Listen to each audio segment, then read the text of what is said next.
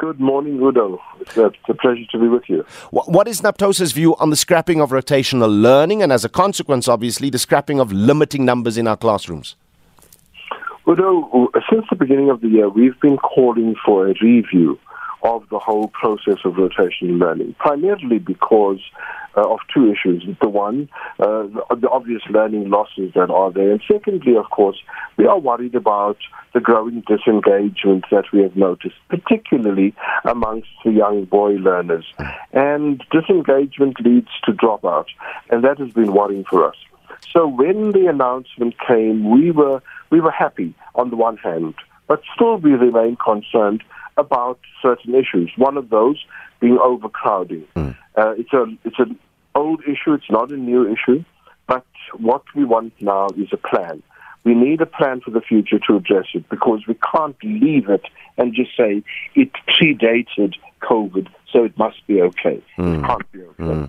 Just on that, the overcrowding issue, I assume that there's been experience now with rotational learning.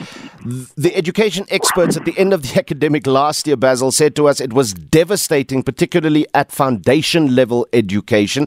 The solution surely into the future won't be some form of rotational learning, according to NAPTOSA, right? No, it can't be. Yeah. Although we've tried it, and certainly with the junior primary, I can tell you that there are grade 3s that are telling us now, or teachers in grade 3, that are telling us that they have inherited children that still can't even read basic words. That is simply because they haven't spent enough time at school. So there's an uphill battle, and the school system is designed such that your average grade 4 and 5 teacher doesn't know how to teach reading. They know how to consolidate it. So there's a problem now. We've got to even start training teachers differently. All right, let's deal with the consequences of the return tomorrow. There are certain, as we said now, protocols that are no longer going to be observed. But what is the average teacher preparing themselves for in terms of the protocols that remain in place? The one is, of course, all the whole personal protection system is there. The non-pharmaceutical system is still there. And that's where some of our concerns lie, because some provinces just haven't yet finished the deliveries of PPEs for the numbers that are returning now. And that begins another drama and a concern.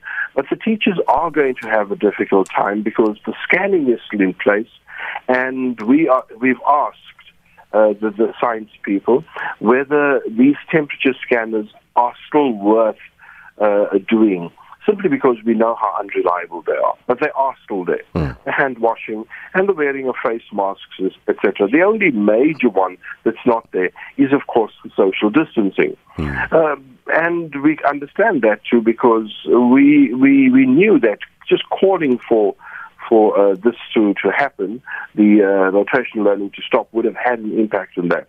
Primarily also because none of our schools have been designed to have classes of 20 and 15 and so on. Okay. Some of the logistics and programs that were part of the schools were stopped during COVID times, things like transport, food, amongst others. Are they also returning as the students return tomorrow? You touch on two of the very important ones. The one thing that is the feeding scheme has been a major issue and a major loss for many children who simply just don't get enough sustenance in their homes. That is being reintroduced, and it has already been since the beginning of the year, but it has to be ramped up from tomorrow. The transport issue, many of the provinces have reported that they are ready, those that do provide transport. Remember, not all do. And only certain routes get transport. And they've said that they are ready. We can only test that when we see it happening from tomorrow. We are worried about that, particularly given the weather we are having at the moment, with lots and lots of rain in many of our provinces. Well, we'll keep a close eye. Basil, thank you very much for your time this morning. Basil Manuel, of course, is the president of the National Professional Teachers Organisation of South Africa.